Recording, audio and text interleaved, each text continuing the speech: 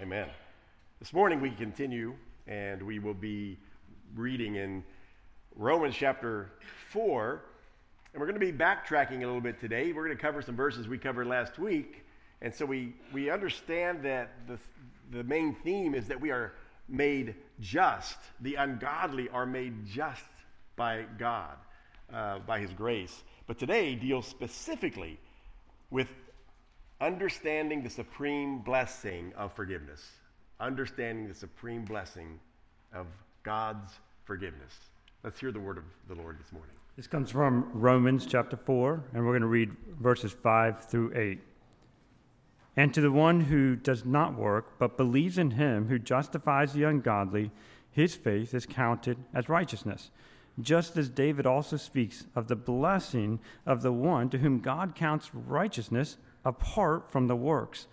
Blessed are those whose lawless deeds are forgiven and whose sins are covered. Blessed is the man against whom the Lord will not count his sin. Let's pray one more time. Lord, your word is unchanging because you are unchanging. And so we pray that this morning when we are reading your word, hearing your word preached, that in light of your unchangeableness, that you will change us into the image of your Son through the power of your Spirit. And we ask that you anoint your pastor, Greg, here, that while he is preaching, that he has the clarity to preach your word with boldness, and that we all may be able to glean the gospel as your word is preached here. And we ask that through the name of your Son, Jesus. Amen. Amen. So the word blessed and blessing are thrown around, right, quite often. It's used by believers and unbelievers alike, right? Blessings. Have a blessed day. We use it as a farewell a lot, right? When we want to end a conversation. Well, God bless you, right? Our blessings. Have a blessed day. And then we also equate it with material things, right? I'm so blessed.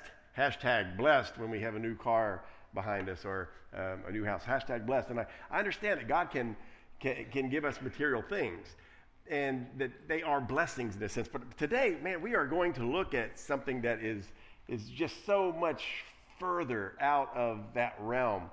Because again, we're just finite beings and all we know are these little things we see. So I understand how it's easy for us to equate blessings with things. I remember when I was turning 16, man, I could not wait to get my first car.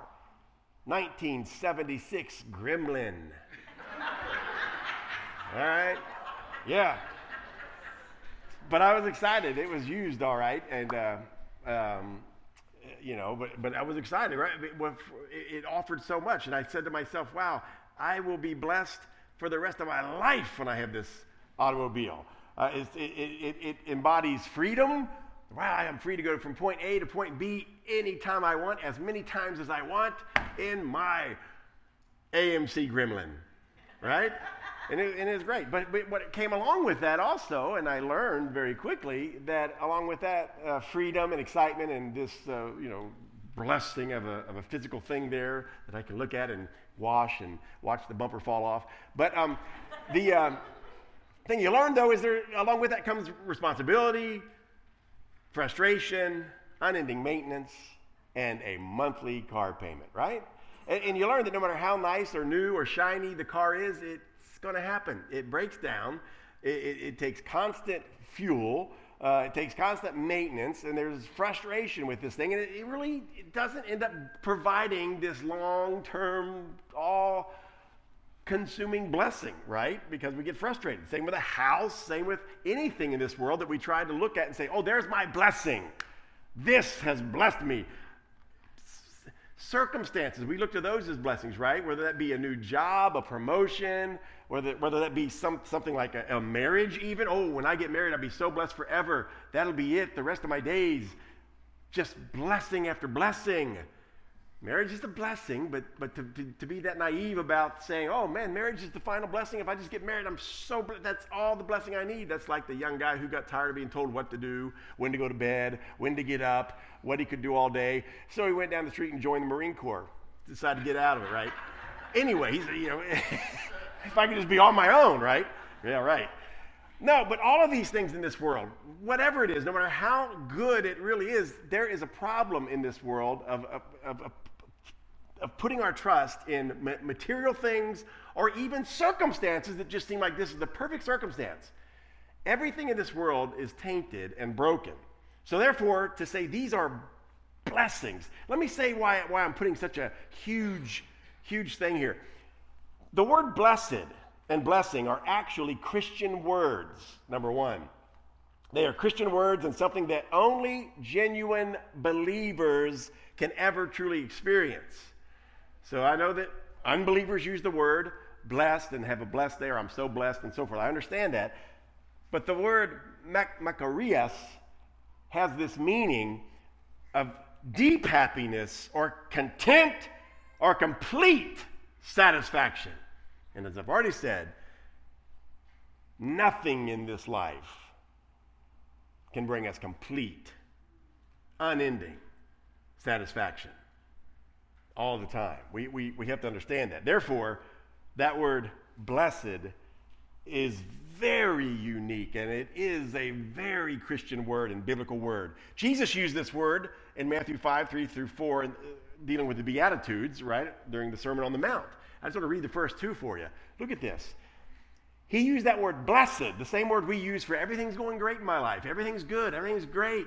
He used that same word, blessed, to say this: blessed are the poor in spirit, for theirs is the kingdom of heaven. Blessed are those who mourn, for they shall be comforted. Now, we don't normally attribute the word blessed to weeping over the loss of a loved one. We don't say, oh, he's so blessed. When our spirits are broken, when our heart is broken, we don't normally say, wow, you are blessed. But Jesus did. Why? Why do you use that word blessed in connection with those who are brokenhearted and those who are mourning?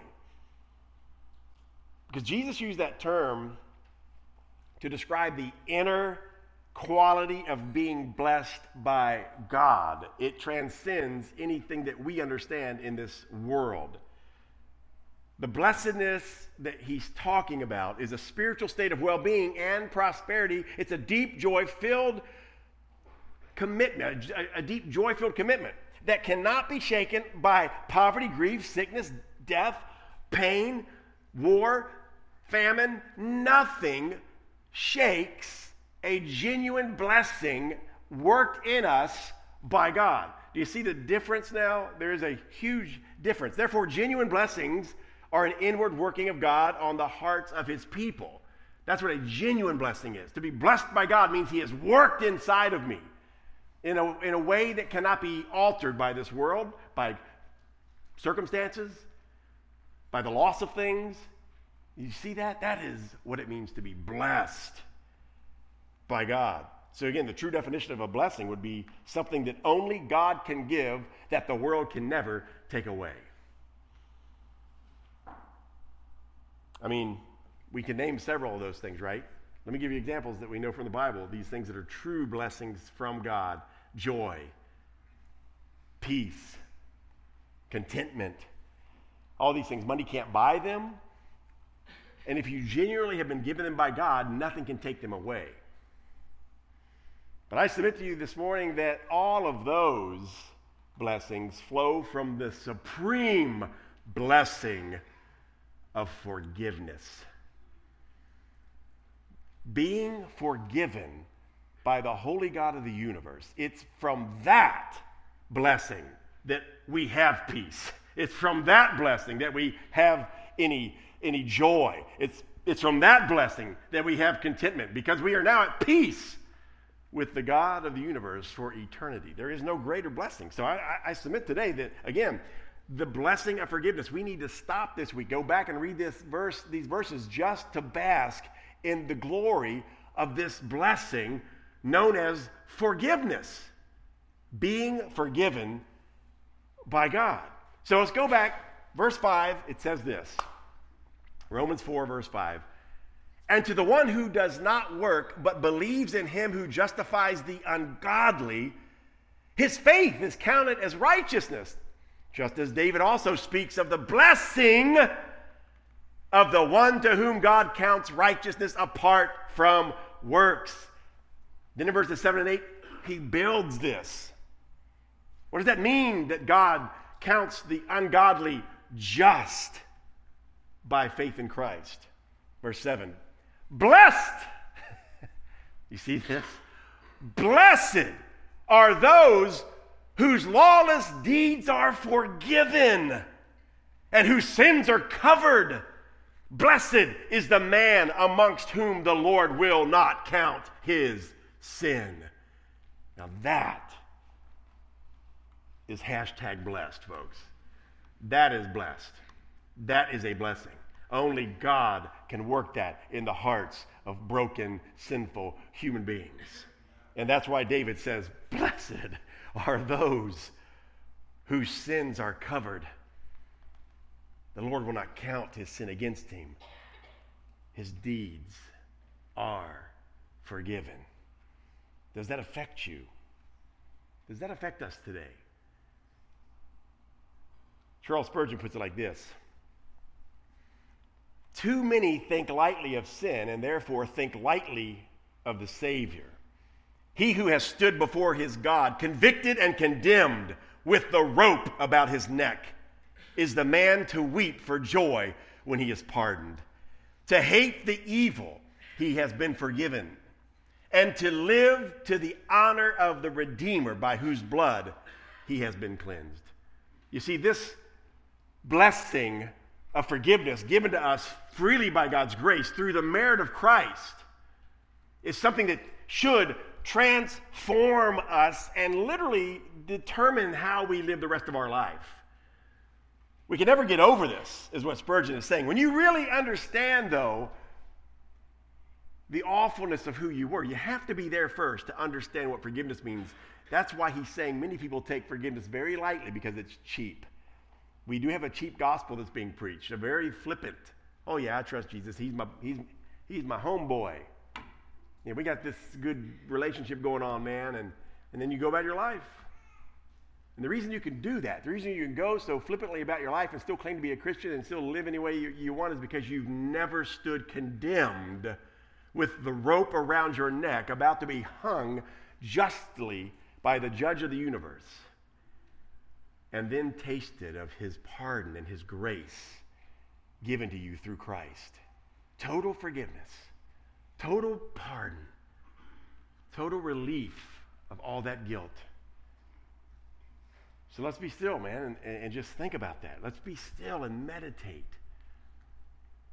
Blessed is the one to whom God has forgiven their evil deeds. Blessed is the one who has been forgiven.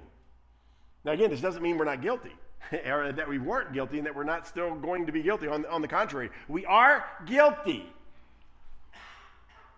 But the sins were covered. Do you see that? That's the language there. We were guilty, and we are still capable of being guilty. Some of you may be guilty right now of things. We'll talk about this in a moment. But again, even in our guiltiness, even in our brokenness and sinfulness, the sins were covered. They are no longer held against us. We are no longer condemned. Now this again is where we have to be as believers. This is where the believer rests. This is why this is the message for a church. A church, essentially, even though there may be unbelievers here and you are welcome, this is the place for those who have been blessed by God with salvation. It's the gathering of saints, those who have been made right with God. We gather together to do what? To remind ourselves of the truth of who we are in Christ Jesus. And that's what David is doing. He's reminding us, blessed are you. If you are forgiven of your sins, you are blessed. Blessed. You are no longer condemned. How? Romans 8:1. Romans 8:1 says what? There is therefore now no condemnation for those who are in Christ Jesus. That's the general how. Christ Jesus. That's it. We are not condemned. Why? Because I'm in Christ Jesus. He goes on to explain this in Colossians 2:13. Look at this. And you who were dead in your trespasses and the uncircumcision of your flesh, God made alive together with him, that's Christ, having forgiven us all our trespasses. See, we as believers need to understand the foundation of our faith, and this is it. We were dead in our sins. And yet God made us alive. Do you see, again, this verse answers a whole lot of theological questions that are debated sillily, that are very much debated in a silly manner. Such as, who's responsible for our salvation? Boy, this makes it a no-brainer, folks. You were dead, God made you alive. What else can we say? We were dead, God made us alive in Christ and has forgiven us all our trespasses. Bask in that as a believer. Rest in that. Swim around in that truth. Let it permeate your soul. But he explains even further how this works. Colossians 2:14, folks, we do not want to have a superficial faith in, quote, a gospel, in some good news. We want to have an in-depth understanding of how deep and wide and long is the love of God for us.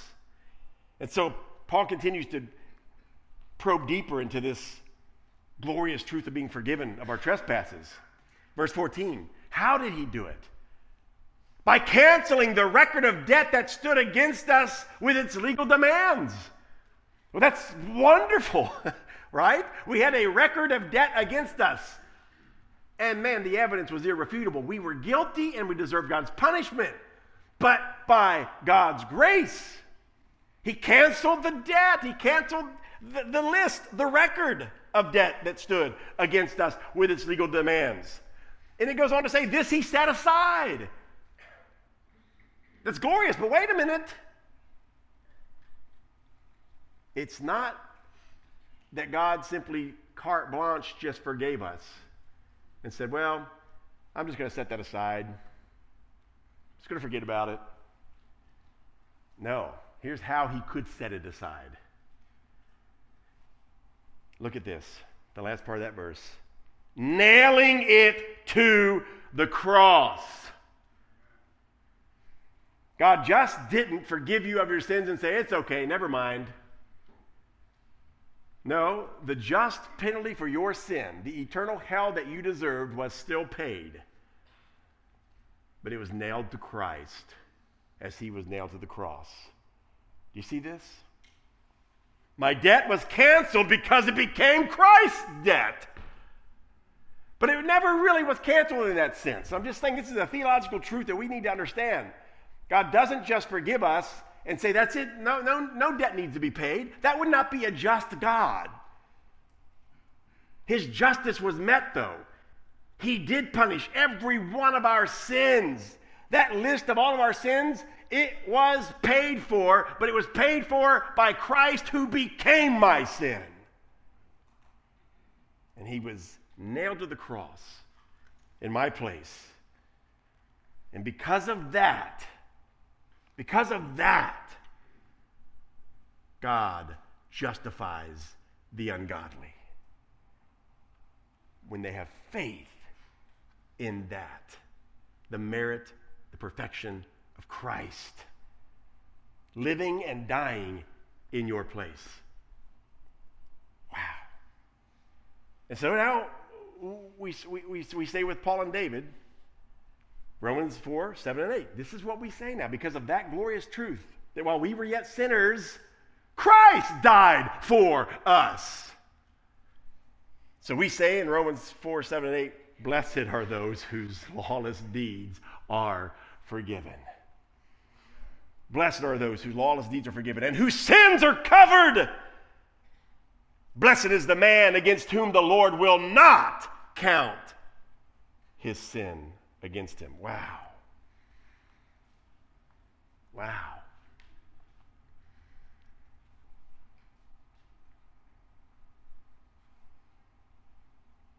There's some results of this. Again, this is a truth that we just jump right over and we don't even think of the significance of what this means. Because if we don't have the blessedness of God forgiving us through the merits of his Son, then we have to pay the debt. The record still stands against us. The debt is still owed, and we are still under condemnation. And we will suffer the wrath of a holy God. So we need to rest in this truth if we're a believer and be gloriously transformed by it, because you really can't help but be changed if this has genuinely happened in your life, right? If you've genuinely received the blessing of forgiveness, then you will not be the same person. There are results of God's forgiveness in a person's life. And I just want to talk about a couple of those real quick, and then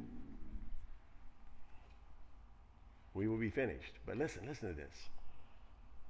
One of the things that results from God forgiving us in our lives is that we no longer have to be enslaved by the guilt of past sins. That's one of the blessings of being forgiven. David knew that. That's why David said this. He knew what it was like to be enslaved by the guilt and the shame of his sin. Everybody knew about his sin. And he knew about his sin. And yet the glorious truth of God's grace and God's forgiveness is that it tells us that our sins are covered. When God forgives us, our sins are covered, and he does not hold them against us anymore. What a peace. What a rest. Now, guilt's a tricky thing. It's a tricky thing to preach on. Guilt is tricky because there are two extremes to avoid when we talk about guilt. The first is to allow guilt to hold you hostage. That's an extreme that I think Paul's dealing with here. Satan would love to allow your guilt to hold you hostage and keep you depressed and discouraged all the time. Look what you did. This is who you are. This is what you really are. Don't let anybody tell you that you can serve God, blah, blah, blah, blah, blah, right? He's the accuser of the brethren, the Bible says. So this is one extreme that we do not want to get to with guilt. The other extreme is to ignore guilt altogether, to do away with guilt. Guilt's bad. We never want any guilt, so let's just do away with it. So we have to avoid both of those extremes. But the first one, man, I do want to deal with that because I know it's very possible for many Christians to be held hostage by the shame and the guilt of their former life, their past sin that God has forgiven. There's a story in a little book called Will Daylight Come? And in that story, the author tells about a little boy named Johnny and his sister Sally who go visit their grandparents out on the farm. And as Johnny is out there, he had received a new slingshot for his birthday, very excited, and he was spending the morning out in the woods practicing with his new slingshot, and he was trying to hit stuff, and he didn't hit a thing. He aimed for the tree, missed the tree, kept missing the tree, tried to hit a bird, he missed the bird. There's a squirrel. He aimed for that squirrel, missed the squirrel. He aimed for the squirrel, missed the squirrel. All day long, no success using his slingshot. So he's coming home for lunch, and he's cutting through the backyard of his grandma's house, and there he sees his grandma's pride pet duck. And he thinks, well, I ain't hit nothing all day. So he nonchalantly takes his slingshot and just flicks the rock out, and it flies, and it lands square dead center in the middle of that duck's head, and the duck drops dead. Johnny's horrified. He grabs the duck, hides it in the woodpile, and then turns to walk in the house to see his sister Sally smirking at him on the porch, who just witnessed the whole thing. So they go in for lunch, and they're eating their lunch, enjoying their lunch. And after lunch, Grandma says, Sally, come and help with the dishes. It's time to clean up. Come and help Grandma with the dishes. Oh, that's okay. Johnny said today he wants to help you with the dishes. Right, Johnny? And then she whispers, remember the duck. Johnny says, oh, yeah, I want to help. Later that afternoon, Grandpa hollers for them to come fishing. Come on, let's go fishing. Grandma says, wait a minute, Sally, I'm going to need help with dinner. Can you stay back? Oh, that's taken care of, Grandma. Johnny said he wants to help with dinner tonight. Right, Johnny? Remember the duck. Yeah, Grandma, I'll help. And this went on for days. Johnny did all of his chores and Sally's chores for days until Johnny couldn't take it anymore. He went to his grandmother one morning and just wept like a baby. He said, "Grandma, I'm so sorry. I killed your duck. Accidentally, I didn't mean it, but I'm sorry." She said, "I know. I was watching from the kitchen window. I saw the whole thing." And then she replied, "I forgive you." "I forgive you." "You do?" "Yes, I forgive you." "Wow." She said, "Yeah, I just wanted to see how long you would let Sally make a slave out of you." And you see, this is exactly what happens to many of us. We allow this extreme of guilt to come along and continue to condemn us when God has already said, "I forgive you. My blood has covered that sin. I do not hold that against you." That's where we as Christians live. That's why the accuser cannot accuse us anymore or condemn us, because God says there is now no condemnation for those who are in Christ Jesus. However, we got to be careful. This doesn't mean that all guilt is bad and we should never worry about guilt. Healthy guilt is a good thing. So there is a time in our lives, folks, where guilt is good. It's a good thing when it comes to being sensitive to present sin in our lives. So guilt is not something that God has put in our lives to stay there and haunt us for year in and year out. It's not that. Guilt should be looked at by Christians as a very quick messenger that's in and out. Because guilt comes to warn us of danger, and we respond immediately to that guilt by confessing and moving forward in our freedom. Do you see that?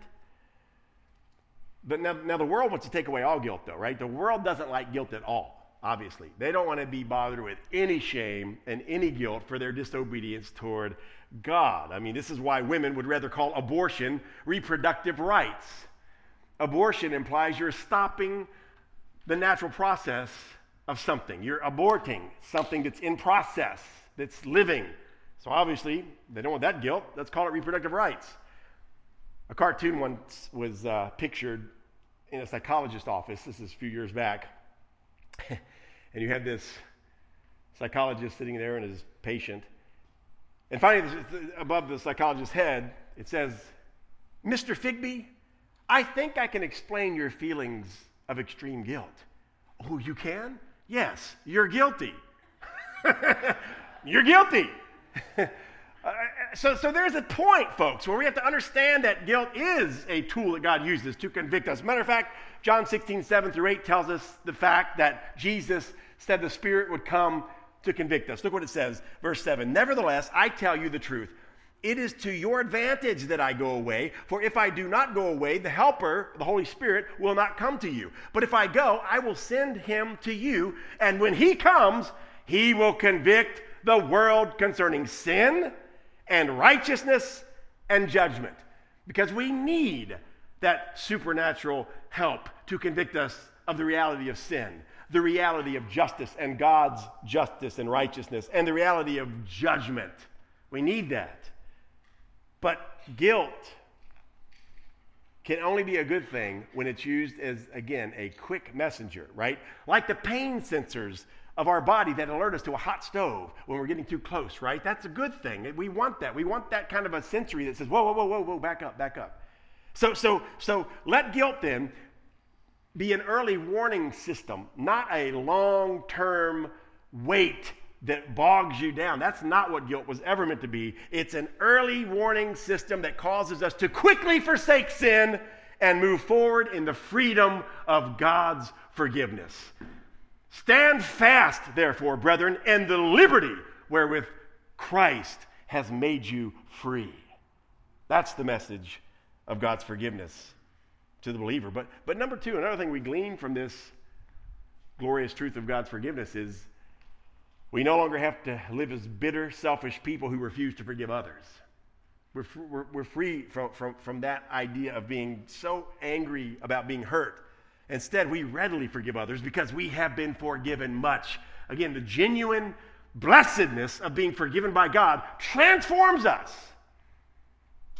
Ephesians 4:32, what's it say? Be kind to one another, tenderhearted, forgiving one another as God in Christ forgave you. Again, the only reason a human being, a stinking, selfish human being could ever forgive somebody else is if they've been blessed with forgiveness themselves. It's only because we've been forgiven by Christ that we can truly humble ourselves and understand that we can forgive others, because we know we've been forgiven so much. I mean, literally what Paul is saying here, I think what David was saying, I think what anybody who's experienced the forgiveness of God would tell us is it's actually unfathomable to think that one who has truly felt the guilt and weight of their sin and then experienced the complete forgiveness of that sin will not in turn forgive those who sin against them readily. It's unfathomable to think that that would happen. That's really what the parable of the unforgiving servant's all about. We're going to close with this, but listen to this parable. Matthew 18:23 through 27. This comes right after when one of the apostles said, hey, Lord, when my brother sins against me, how many times should I forgive him? And then he tries to get all pious. About 7, that sounds about right. And Jesus says, no, 7 times 70. And again, that wasn't an exact number of 460. I think that's right. I'm not a mathematician. I don't know. But it wasn't about that. It was about continual, like the book of Revelation, right? Symbolic. It's you just keep doing it. And then he tells this parable. Verse 23. Therefore, the kingdom of heaven may be compared to a king who wished to settle accounts with his servants. When he began to settle, one was brought to him who owed him 10,000 talents. And since he could not pay, his master ordered him to be sold with his wife and children and all that he had, and payment to be made. So the servant fell on his knees, imploring him, have patience with me. Literally, have mercy on me, and I will pay you everything. And out of pity for him, the master of that servant released him and forgave him the debt. Now, remember the word I used a minute ago when I said what the Bible's trying to teach us is that it's unfathomable to think that somebody would not forgive once they've been forgiven by God themselves? That's really what this parable's all about. This is an extreme situation here, hypothetical, that's almost unrealistic, that Jesus purposely meant to portray in this parable to make this point. Let me just explain. One talent is worth about 6,000 denarii. And 6,000 denarii is about 16 years of work. It would take 16 years of labor for somebody to earn 1 talent. This guy owed 10,000 talents. Jesus meant to portray this as an unrealistic possibility. Literally, he owed 160,000 years worth of labor. Obviously, humanly impossible to ever pay back. That's the point. That's the point, because that master forgave him of this great debt that could have never been paid back. He gave that scenario in order to set up this in verse 28. But when that same servant, because by the way, that's a picture, is it not? That's a picture of God's forgiveness to all of us, because we owed a debt that is unpayable. We could never pay for our sins. Now, I know people wonder about that. Why would God send us to eternal hell when we only live 50, 60, 80 years, and then, couldn't we just suffer for 80 years? Here's the thing about crime. If you are walking down the street and you punch a guy out from behind, which is a weird thing going on in life these days, but you've seen people walking behind somebody just cold punch them, right? You're going to pay you're going to be in trouble. You're going to be arrested. You're going to be held accountable. But you're not going to jail for life. You're not going to have a big sentence. It's going to be assault. It's going to be on your record. You may spend a few days in jail, bond, whatever, right? But let's say this. You're walking down the street, and the President of the United States happens to be in front of you, and you just haul off and punch him and knock him to the ground. I think you're going to suffer a little more than the guy who just punched a total stranger, just a common nobody. Now, why is that? Because who we offend is almost as important as the offense itself. It carries weight. To the degree that the person you've sinned against is important, there's more weight involved there. And folks, there is nobody of higher status and higher kingship than Yahweh, God himself. And we have all repeatedly offended the infinite God of the universe. And because we have offended an infinite, perfect being, we must suffer infinitely. And the point being, that's what this parable points out. 160,000 years worth of work? Are you kidding? What's that? That's just a little picture of our offense toward a holy God and how we could never pay back that debt. Yet that person was forgiven that debt, just like we are by God's grace through Christ. How do they react? Verse 28. But when that same servant went out, he found one of his fellow servants who owed him 100 denarii, 2 months' worth of salary. He seized him and began to choke him, saying, "Pay what you owe me." So his fellow servant fell down and pleaded with him, "Have mercy with me, have patience with me, and I will pay you." He refused and went and put him in prison until he should pay all his debt. Wow. That should incense us, should enrage us. That's the purpose of the parable. That's why Jesus told it, was to show this extreme. Verse 32 goes on to say this. Then his master summoned him. The guy who forgave him all that debt heard about all this. He summoned him and said to him, "You wicked servant, I forgave you all that debt because you pleaded with me. And should not you have had mercy on your fellow servant as I had mercy on you?" That's the key phrase of the entire parable. Should not you have mercy on your fellow servant as I had mercy on you? And in anger, his master delivered him to the jailers until he should pay all his debt, which was an eternal jail sentence for this man, obviously. So also my heavenly Father will do to every one of you if you do not forgive your brother from the heart. And I think that last word is so important, that last phrase, "from your heart." Again, showing us and implying to us that unless a person's heart has been transformed by the forgiving grace of God, you can't forgive. But if your heart has been transformed by the forgiveness of God, then you also will forgive from that same heart. The question today for all of us is, are we resting in that blessing? Do you know that blessing today? Do you know the blessing of having all that weight, all that sin covered by the blood of Christ? And for God to say, "Where are your accusers?" And you say, "I have none, Lord." "Neither do I accuse you. Neither do I condemn you. Go and sin no more." There's nothing like that.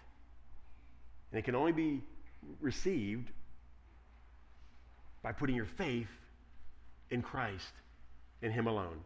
He said, "All you who labor and are heavy laden, you're burdened down with your working, trying to earn favor with God, you're guilty because you're sinful, and you're trying to somehow meet that need of pacifying that guilt by your own works. Hey, that's too much to carry. You can't do it. You're just continuing to stack up on your guilt. You're continuing to stack up your sin. Your righteous deeds are not helping you." Jesus said, "Come unto me, all you who labor and work and are heavy burdened, and I will give you rest." You see, that's what forgiveness is, isn't it?